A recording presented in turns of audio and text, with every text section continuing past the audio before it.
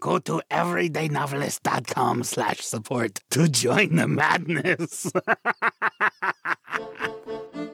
Welcome to The Everyday Novelist. My name is J. Daniel Sawyer, author of nearly 30 books, more than 30 short stories, and numerous articles and scripts and essays, coming to you from up in the crow's nest with my spyglass on this daily voyage through the dicey waters of business, craft, learning, and art in the writing life.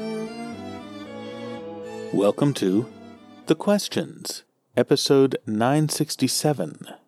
Today, from the heights of the Scottish Highlands, guarding the terrifying fortress of Caer Banor, we hear from the terrifying wizard whose name is Tim? I can't tell if... never mind. Monty Python and the Holy Grail? Yes. Are you just making a Monty Python reference, Yes. or is Tim from Scotland? No. Okay. Tim's from Minnesota, I think. Okay, so I shouldn't ask him to send me bagpipes or haggis.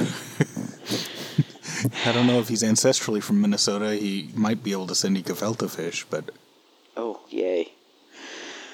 Okay.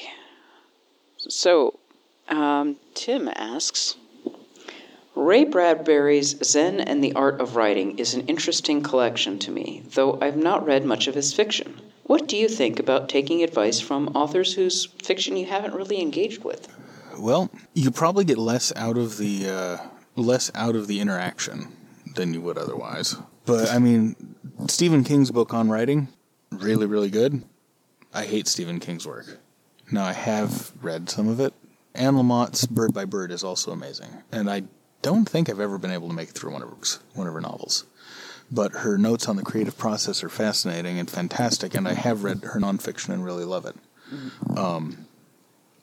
So I don't think there's anything wrong with it.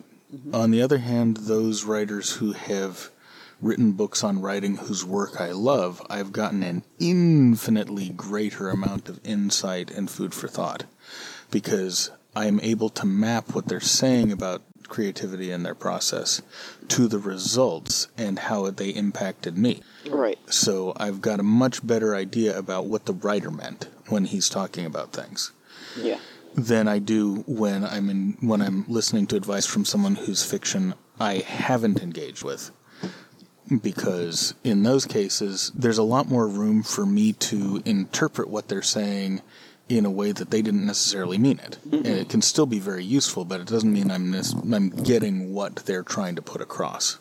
Gotcha. As far as Bradbury, I can't recommend him highly enough. His style is fairly sedate and moody. But he's deliciously weird. Deliciously weird and wonderfully creative. And if you want a good entree into his short fiction, pick up The Illustrated Man. It's one of his later ones, but I would avoid, he's not at his best when he's writing science fiction. His science fiction, he didn't write it for very long. When I think of Bradbury, the stuff that stands out to me in my memory is this stuff that's, I guess, Gothic fantasy. Yeah, he's best at Gothic fantasy. But the reason Illustrated Man is a good entree is because it's got a blend of the genres that he wrote. Mm. And it's set within a frame story that's frankly stunning. And one of the great strengths of Bradbury as a storyteller is the way that he weaves the spell, and the way that he does metaphor is just startlingly good. So, yeah, pick up The Illustrated Man, and you'll be able to tell really quickly whether you can dig Bradbury or not. But read your way through. There's surprises in every story. And then if you like what you find, go on to S is for Space or The Halloween Tree or, oh my God, Something Wicked This Way Comes, which has inspired so many copycats through the years, like Needful Things and whatnot, but is still the best of that particular subgenre. Really wonderfully done. Thank you for the question, and we'll see you tomorrow. The Everyday Novelist is written by J. Daniel Sawyer and presented by J. Daniel Sawyer and Kitty Nakian and is produced by Artistic Whispers Productions, Incorporated. The text is copyright 2021 J. Daniel Sawyer and the production is copyright 2021 Artistic Whispers Productions, Incorporated. This podcast is released under a Creative Commons Attribution Non-Commercial No Derivatives license and all other rights are reserved to their respective owners.